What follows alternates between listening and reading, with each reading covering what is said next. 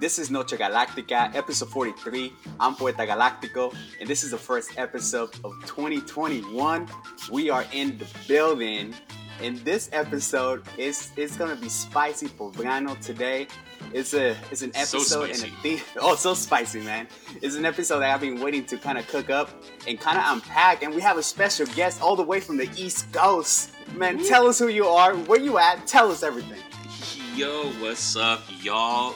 My name is Eli Rivera, but y'all can call me Poeta Curador. I'm out here bringing that energy from my ancestors, trying to be a tutor, healer for myself and for my communities. I'm coming in from Providence, Rhode Island, originally from Worcester, Massachusetts, for all my massholes out there.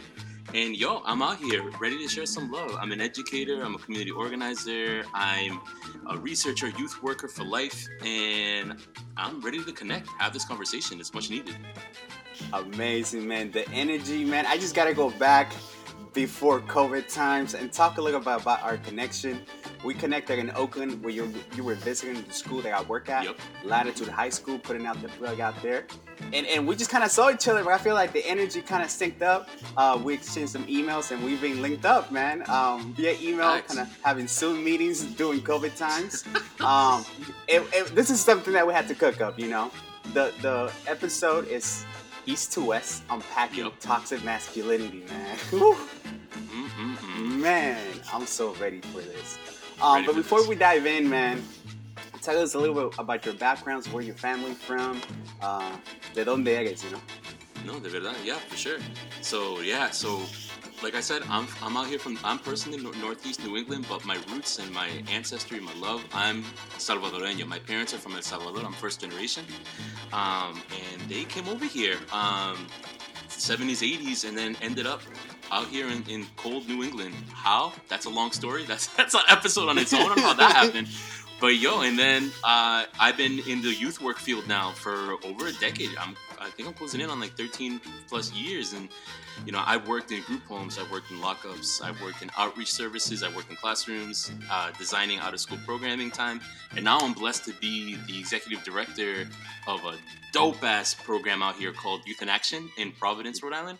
But I'm still doing a lot of cool work out in Massachusetts and throughout all of New England. And yo, even connecting with friends on the West Coast.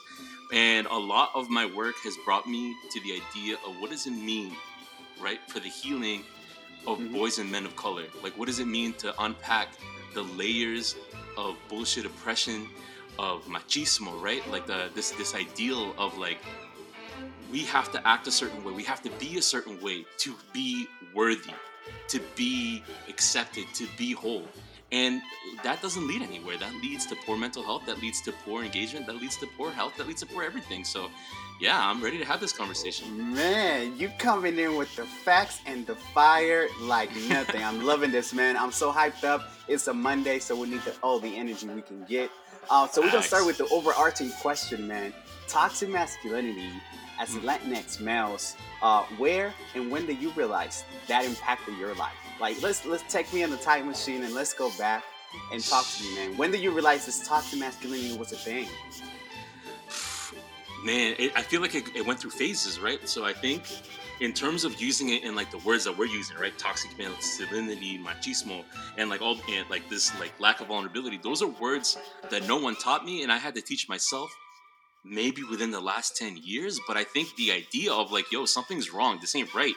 I remember as far back as I can, bro. Like I think back to like, I don't know. I remember being in elementary school or like being around like family members and other kids in the neighborhood and just being like, why do we gotta act a certain way? Like why are we about to go beef with this person down the street? Like what's the point? Like what is this about? Like why is it that like these two just got into words and then now it has to become like this thing, and all of a sudden it's just like everyone's patting each other in the back, but I'm looking at their faces and I'm just like, none of you are happy. Like, I'm not happy watching this. You're not happy doing it. And it's just like, so why do we do this? But I didn't have the words and I didn't have the education. At the same time, I didn't have the mentors and I didn't have the community to pull me out of that. So of course I fell into that shit. Of course I fell into those rhythms. And of course I did all this shit. And of course, like to take the first step on unpacking that toxic masculinities, you gotta be vulnerable enough to share that, yo, I played a part in this. Like, I have like I did some machismo misogynistic stuff. Like I have said things, and my behavior towards women wasn't always the best, and it was awful. And I've done a lot of healing, and I've done a lot of work to try to make up for that. But that's a long-winded way of saying like at That's some way, no. in some ways I've always known it, but it wasn't until like the last maybe like 7 years of my life that I've had the words, the verbiage, and like the connections to really like unpack this and try to become a whole person that's not relying on it. Man, the mic is just on fire right now. You coming in with the heat.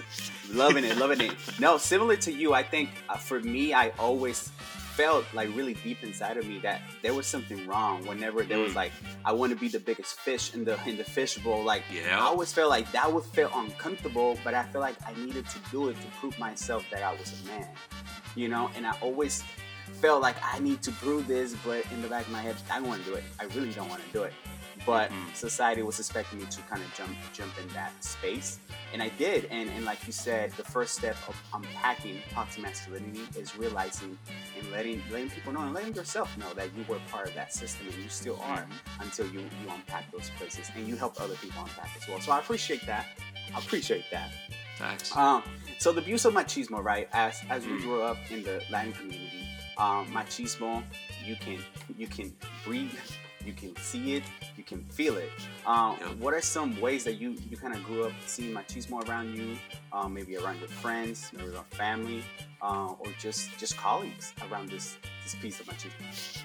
Whew, man. I'm gonna start with family. Like, let's talk about that. So, like, Let's go. the machismo and like this whole idea of like,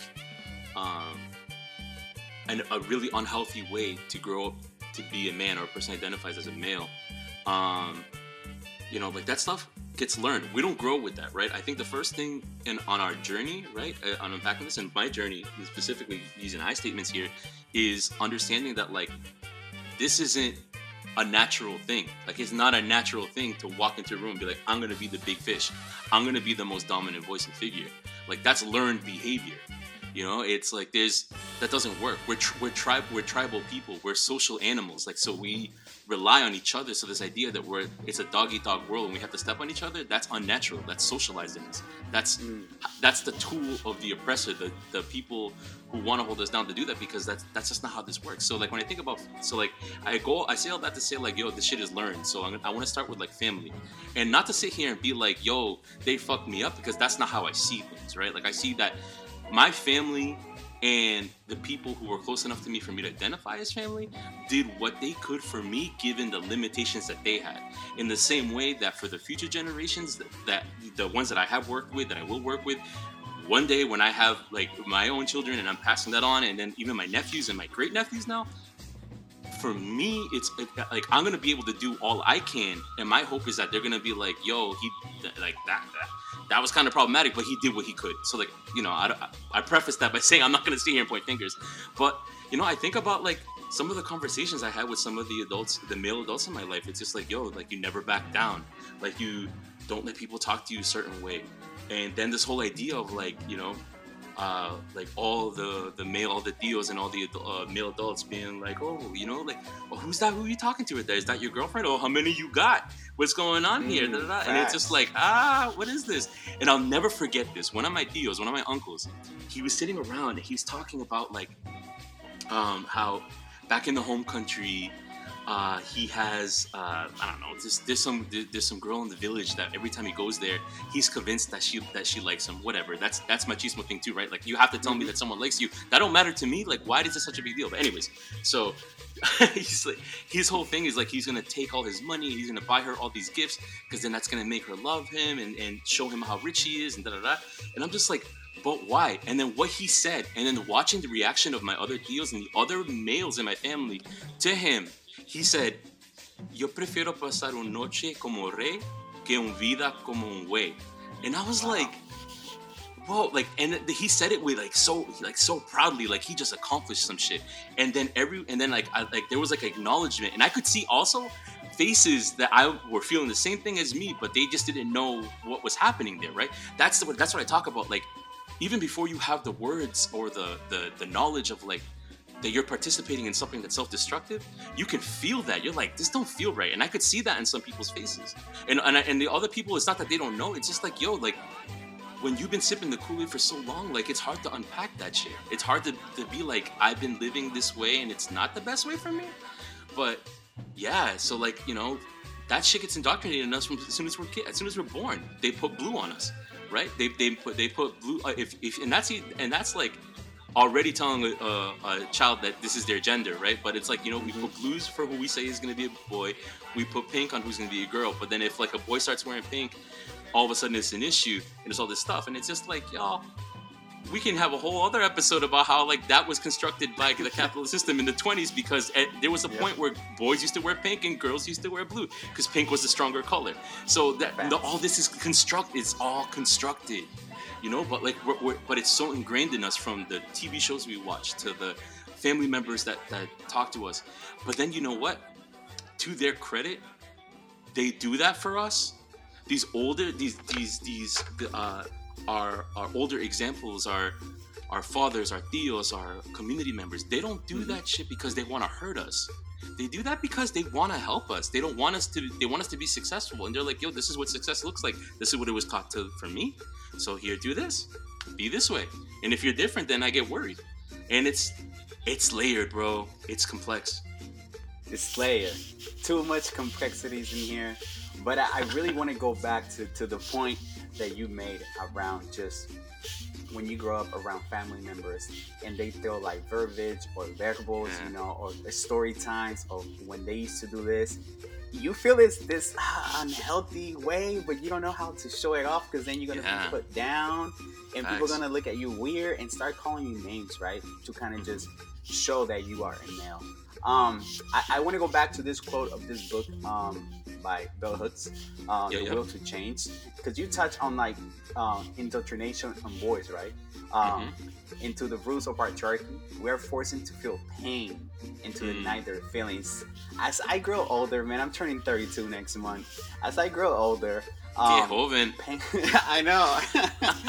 as I feel in pain, denying my feelings has been more of like, oh, I'm not denying my feelings. I'm gonna feel my feelings because I've been feeling too much pain for too much long. And a lot of people had told me not to feel pain, to not show my pain. But as I grow older, man, I just want to make sure I show my feelings because that's what I have, and that really resonated with me. But thank you for sharing your stories about your family, man. That is super vulnerable, and thank you for holding the space for us here. And then the other part of it is, this one is a big question, but let's dive into it. Is defining toxic masculinity reshaping your identity and who you are as a person? I don't know. I think unpacking and toxic masculinity isn't changing who you are. It's letting you be who you're meant to be. Because toxic masculinity, or like this idea of machismo and having to be a certain way because you're a male, you identify as a male, like that's not you. That's what you've been taught to be. And a lot of times that hinders you from being who you are. Because it's like that quote that you just read. Like when we're indoctrinated, and you know, indoctrinated meaning like we're taught to be this way and this is the way that it needs to be, to feel pain and deny the feelings, like that's unnatural. You have feelings. That's like saying like you're hungry but you're not gonna eat. That doesn't make sense. So like if you like, and yo, this is coming from a guy who's been working. Like I've been working on myself for, like I said, like 5 to 7 years now, if I'm gonna be honest with it, and it's still hard for me to cry. Like even in the most vulnerable, safe, like intentional spaces with people that I trust and who might have even seen me cry before. As soon as I feel those tears coming and I feel like I'm really centered with that, my body, I have to fight it so hard because my body swallows it and it just puts it down, because boys aren't supposed to cry. You know, like what is that about? You know, I had a conversation with a homie out here earlier today who's also Salvadoreño, and he's out here doing awesome youth work, and he was talking about how, like, you know, he's on his own journey too, and you know, his son will start crying sometimes, and sometimes he'll catch himself being like, don't cry, why are you crying? And then he's like, whoa, no, please cry. You gotta like no, that's fine. Like let's talk about what's going on here. So yeah, I keep giving you these long ass winded answers. No, bro. I love it. I love it, man. I love it, and this is why Noche Galactica is unique. You know, 'cause it's about storytelling, and it's about really feeling the core of the person, and our stories have power, and I'm always leaning to that. So I appreciate you just sharing Hell that. yeah. And to talk about stories, Galactico, I got a question for you. Like, what is when you hear vulnerability? What does that mean to you? Oh, okay. So now, as a young adult, vulnerability means just to be myself, right? But Yup. growing up, Yup. I want to say my teens, late teens, and even like early 20s, mid 20s, I was like, vulnerability? No, that's only for women, right? And Yup. that was the machismo in me. And again, it's unpacking and really bringing down the layers of toxic masculinity. Now I look at that as an advantage to have in life, even in conversations, in workplaces, and in relationships, not just romantic relationships. Like that just open up spaces for people to build trust and really, really genuinely care for each other. So vulnerability, I feel, is at the core now, is at the core of who I am, because I just want to make sure that I'm being transparent at every level. Love that. Beautiful. Yeah, man. What about you, man? What about you? Let's talk about that. You had a great story last time we talked about vulnerability, and it really stuck with me. Is that the one with the voice program? Yeah, that's the one with the voice program. Oh, that's a funny one. Yeah. So you know, like I said, some of the work that I've done throughout the years is I've created a lot of circles for young men and young male-identified folk, predominantly brown and black boys in back home in Massachusetts, and we got to work in different middle schools, up like around 6th grade and into high school, really creating spaces for like these young people to be vulnerable and to like get real with each other and like practice unpacking things, practice vulnerability, practice talking with each other, and then, you know, being led by example by like older brown and black men. And one of the, I'll never forget this, I love telling this story. We walked in and I was like, yo, I want to talk to these boys about intimacy. And it was a group of boys. They were all freshmen in high school, and there was like 15 or 20 of them, I think. And we sat in a circle, and it was me and 2 other facilitators. And then I asked one of them, and I was like, yo, when was the last time you were intimate with your boys? And they gave me this look, bro, that was just like, whoa, mister, what are you asking me? Like, what? Like, nah, like, these are my, no. And I'm like, whoa, what do you think I'm asking you? And then there's just like, well, you're asking me, you know, if I have ever, and I'm like, no, that's not what I asked you. What is, like, when was the last time you were intimate? Like, what does intimacy mean to you? And then, like, as soon as they started unpacking, they're like, oh, intimacy, like that's when you like have sex, right? And like you like, that's like, I'm intimate with my girl, and it's like, well, no. And then we unpacked the word intimacy. We created like this whole word box and like put in like all the different feelings and words, and it's just like, no, intimacy just means like you create like this, like, yes, there's this connotation, there's this like understanding that when we use intimacy just in like regular speech, it can mean that, and that's what we run to. But no, the idea of like intimacy just means like deep connection and like real connection, and especially with those that you care about. And then it was, and then by the end of it, they had like this whole, like, their mind was blown. And I still remember the same kid who like jumped off his seat when I asked him. He like put his hand on the shoulder of his homie who was sitting next to him. He's like, yo, like we need more intimacy in our relationship. I don't think we're real enough with each other. And it's just like, oh shit. And then they're like walking around the hallways afterwards, and they're like, yo, this is my homie. Like, yo, when are we getting intimate? I'm like, y'all are wilding now. So it's just like, yeah. But it's the whole idea is like they had the space to be vulnerable, the space to practice, the space to be real, because that's what it is. Vulnerability is power. And I'm telling you, bro, like you know, you're turning 32, I'm turning 35 next month, and I'm like, it wasn't that long ago when I thought of vulnerability, I was like, nah, that's not for me. Like, I'm not being vulnerable. Like, I gotta be strong. Like, but no, now I'm like, yo, vulnerability is the strongest thing that I have in my toolkit. Man, it makes me stronger every day. Powerful. That is so powerful.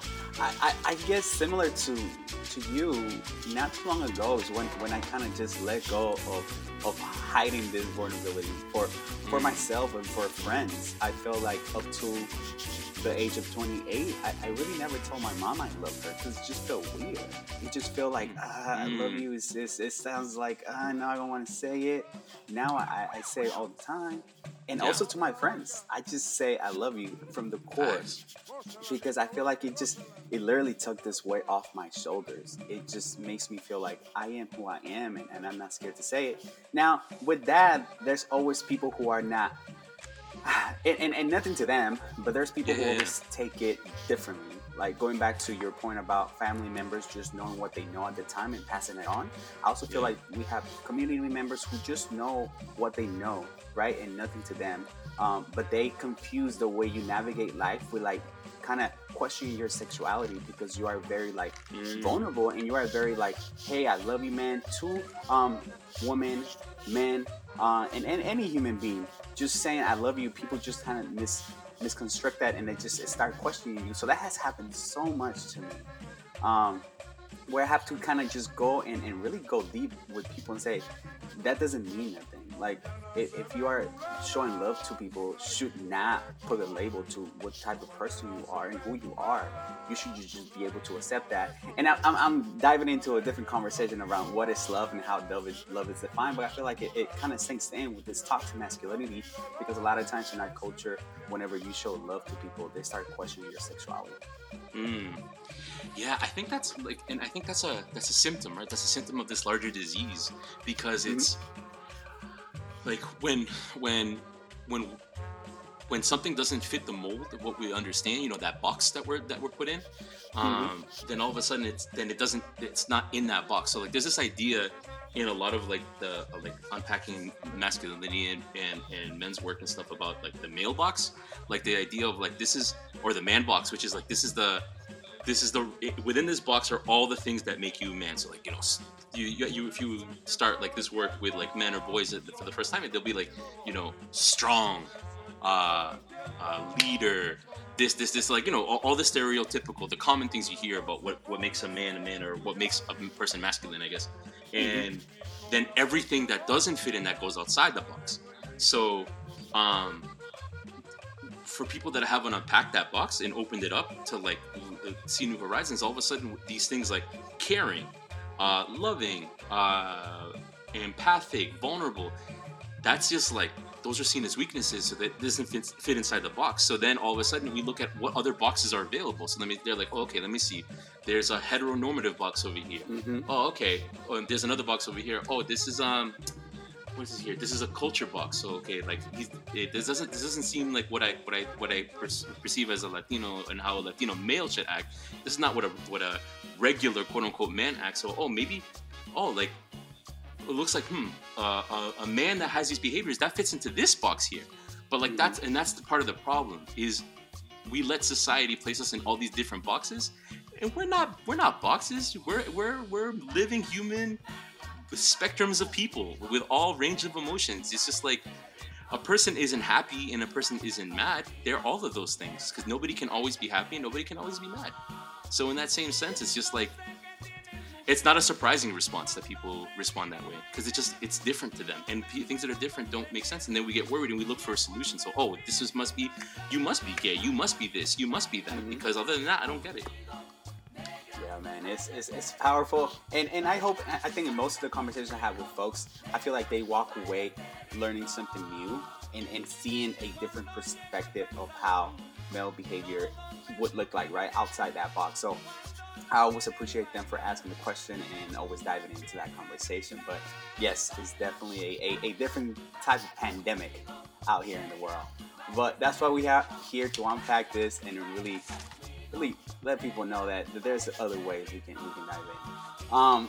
The last question I want to ask you, man, is this one right here, because it's about to be 30 minutes, and this is the cap for Noche Galactica. You are not. Dang, this yo, is not time the flies. last episode. I know time flies. This is not the episode. This is not the last episode we're gonna be together. We have probably 2 more to cook up. But blessings, toxic masculinity really impacts romantic relationships, right? What are some strategies that you have used in the past, just to kind of like check yourself all the time and making sure that you are always holding yourself accountable when it comes down to toxic masculinity in romantic relationships. I feel like this is a sneak peek of conversations to come. But honestly, yo, like communication and how you listen. Like anybody can listen, but it doesn't mean you're actually like taking in that information. And when we're still attaching ourselves to these ideals of toxic masculinity, that box, right, that I mentioned, of like those traits, if you're a leader and you're powerful and you're the boss, then you're not listening with vulnerability and understanding and teamwork, because you're the boss, and a boss, it makes boss decisions. At least that's what that definition of a boss is. So with that said, like you gotta communicate, and you gotta listen. You gotta follow that golden rule. Like, what does it mean to, like, how would you want to be treated if you were talking? Like, you gotta, like, really, it's a two-way street. It's a give and take. So yeah, you gotta really ask yourself, like, am I listening? Am I listening to listen, or am I listening to respond? Man, that is powerful. That is definitely a key component. Listening skills. Listen to listen, not listen to respond. Man, it's been a pleasure to have you here, my brother. This is not, like I said, this is not the only episode you're gonna be on. We got a couple more cooking up, but this is the time where you put shout outs, any plugs out there for the people to know. Hell yeah, I got a couple plugs, and I want to read something super quick. So yeah, I want to shout out all mi gente out here in New England, all my Worcester 508 folks. You're at home, you're doing dope ass shit. I can't wait for those east to west connections to happen. All my Providence PVD, the 401 out here doing amazing things. Yo, check out our kids at Youth in Action. Let me rephrase that. Our youth, our leaders, and all of their homies out here doing things like pushing back on systems to make it equitable for themselves and their next generations. And I want to leave us with a quick little poem. I'm gonna read it both in English and Spanish real quick. I know we're hitting this time, but I want to bring in, like, I decided to use the poeta named Curador, right? Because I feel like in my past life, with my indigenous ancestors, I got curadores there, right? Like I have healers, I have teachers, I have people who care. So in that same sense, I want to read a poem from Humberto Acabal, who passed away, but he's a Central American, he's a poeta, he's indigenous. And this is a poem called Mi Sombra, so my shadow. So when we think about all the things we're talking about, these are the things that live in our shadow, that we try to pretend like they're not part of us, but they're part of us and they influence us every day. So aquí te lo voy a leer en español rápido. Everyone who really speaks Spanish and reads Spanish, yo, be patient with me, show me love, all right? I'm trying. So Mi Sombra. De repente siento que mi sombra pesa, me lleno de cólera, le reclamo, le grito que me cae mal.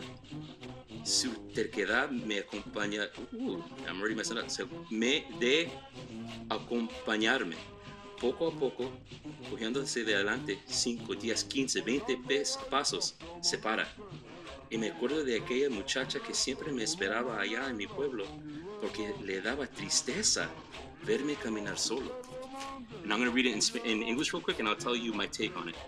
My shadow. Beautiful. Suddenly I feel my shadow become heavy.